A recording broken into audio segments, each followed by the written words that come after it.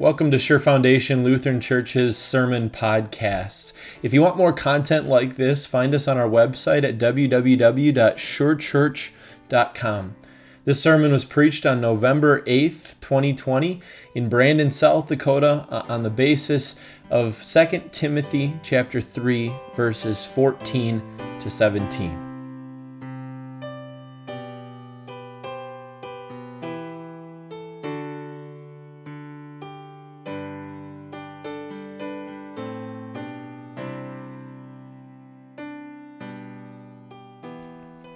Grace, mercy, and peace are yours through our Lord and Savior Jesus Christ. Amen. Back in 2004, two former PayPal employees, Russell and Jeremy, decided to break out on their own and create their own app and their own business. And that app became widely popular today. In fact, they probably had no idea how popular this app would become. Many of you probably use it as well or rely on it. This app is called Yelp. Yelp is one of those apps that allows you to rate a business on a scale of 1 star to 5 stars. And then after your rating, you can write a review on your experience at that particular establishment. And so I use it a lot for restaurants. So for example, if you went to Olive Garden, you had just the greatest meal ever, the most nice waiter ever, the ambiance was great. You could go home, log into Yelp, and give it 5 stars and a raving review so that other people can see how awesome this restaurant is and they can try it out too.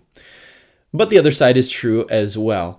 If you went to a restaurant and the food was cold and the waitress was rude and the ambiance was drab, you could log into Yelp and give it a 1-star review and write a poor review of that particular restaurant so that other people wouldn't waste their time going to that restaurant. Yelp can be a useful and helpful tool. You can find restaurants that are worth visiting, businesses that are worth visiting, ones that you can trust, and you can find others that are maybe not worth going to, not worth trusting. But there is always one flaw when it comes to these kind of review apps, whether it be Yelp or Facebook reviews or Google reviews. The source does matter. Because maybe the food at that restaurant wasn't actually that bad, but the person writing the review just had an awful day at work, and now they were venting frustration through a different outlet. Or maybe that good review was not actually a reflection of the quality of the food, but the positive review came from a family member of the owner who was just trying to do the owner a solid and give them a good review. The point is, the source of the information matters. You want a source that is unbiased and credible. You want a source that is honest and reliable. You want a source that is knowledgeable about what they're talking about. You want a source that you can trust. The source matters. This isn't just true for restaurant reviews, but it's also true for life. So, the question is, who are you listening to? Are you listening to a source that you can trust? Let's take a look at our scripture for this morning from 2 Timothy chapter 3, verses 14 to 17, a very well-known section of scripture. But as for you, continue in what you have learned and have become convinced of, because you know those from whom you have learned it, and how from infancy you have known the Holy Scriptures, which are able to make you wise for salvation through faith in Christ Jesus. All Scripture is God-breathed and is useful for teaching, rebuking, correcting, and training in righteousness, so that the servant of God may be thoroughly equipped for every good work. This is God's Word. So, who are you listening to? Who is nurturing you, shaping your thoughts, inspiring your words, filling you up? These are interesting questions to ask in the 21st century world because we live in a world of information overload. We take in all kinds of information from all different sources, and this affects us. This information does. It affects the way we think about things. It affects the way we feel. It affects what we believe. This is stuff that social scientists have studied since the rise of the internet. And these social scientists have done a lot of studies about how humans consume information, how they interact with information, and what this information does in way of affecting people. It is interesting that the language that these social scientists use resemble that of a nutritionist. If you went to talk to a nutritionist, they'd say very simplistically that if what you eat is unhealthy, if what you eat is junk food, then that's going to have a negative effect on your body, obviously, and on your health. And similarly, if you eat wholesome food, if you eat good food, that's going to have a positive effect on your body. Well, these social scientists are talking about consuming information in a similar manner. If all you take in is garbage and immoral junk by what you watch and what you hear, that's going to have a negative effect on you as a person. And the opposite is true. If what you take in is wholesome and moral, that's going to have a positive effect on you. It's interesting that they talk about it like this. In fact, we can even say that this is true spiritually speaking. Because in a sense, you are what you eat. You are shaped by what you consume. You are nurtured by what you listen to. And the scariest part about all of this is that the devil and the world, they want to be the ones who shape you. They want to be the ones who nurture you. They want to have you, and they will do just about anything to get you. And so they will hurl lies at you, and they will create all kinds of noise just to draw you in. They feed you lies about God, convincing you that you don't really need Him, that you are self-sufficient, that God's stuff was a thing of your past. You used to believe that when you were in grade school, but you've become smarter and wiser now, and you've moved past God and onto something bigger and better. The devil and the world want to convince you that the Word of God is archaic or outdated, that you've moved past that now, that there was a time and place for the Word of God, but now we have science, now we have all of these other things that we can find knowledge through that can help us lead a fulfilling life. We don't need the Bible anymore. The devil and the world want to convince you that God's institutions are worthless.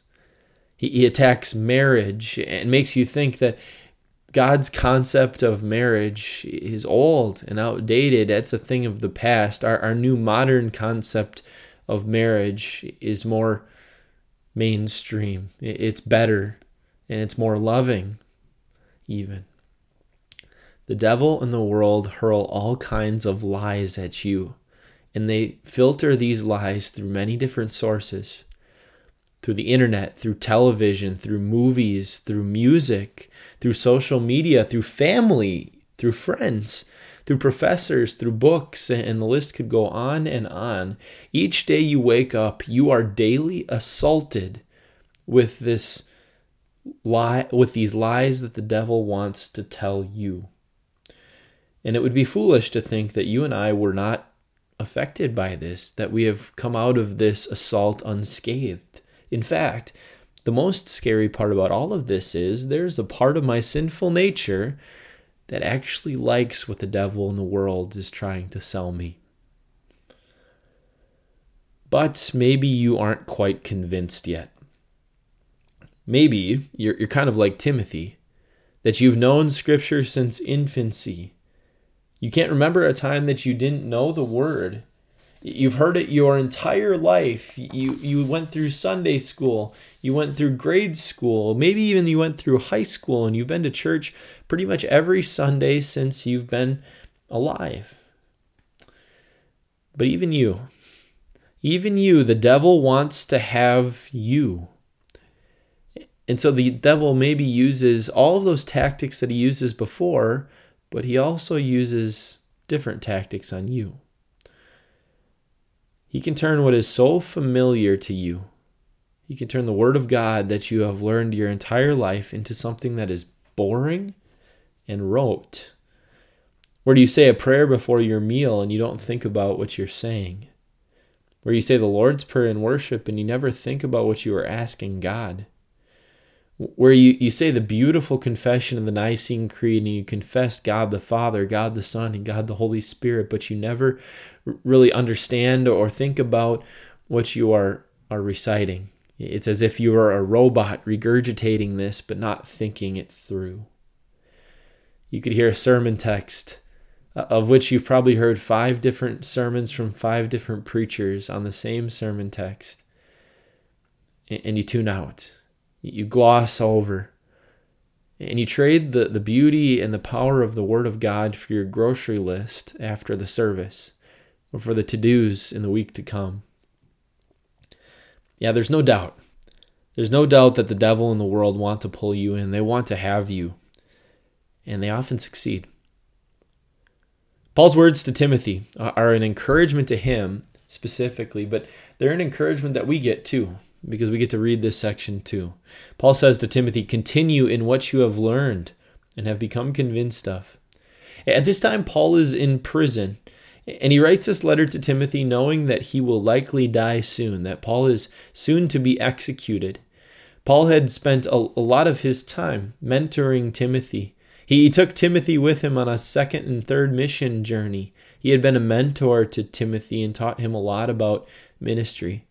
And now Timothy is a pastor on his own, and Paul is still mentoring him, still reaching out to him, still giving him advice personally, advice for himself, and advice for his ministry as well. But he's going to encourage Timothy one last time in this book of 2 Timothy. And his encouragement here is the same as his encouragement would be to us. Continue. Don't be drawn in by what the world calls wise. You are not smarter than God, and nobody else is either. You are not wiser than God, and nobody else is either. Don't become calloused to the word that you have learned from infancy, but continue. Continue to go back to the word for wisdom. Continue to listen to the word, to be nurtured by the word, to be shaped by the word, to be inspired by the word, to continue to daily ingest the word. Let that be a part of your daily diet, because in that word you receive the most precious truth ever. Paul says, how from infancy you have known the Holy Scriptures, which are able to make you wise for salvation through faith in Christ Jesus. Through Scripture alone, you received what makes you wise for salvation.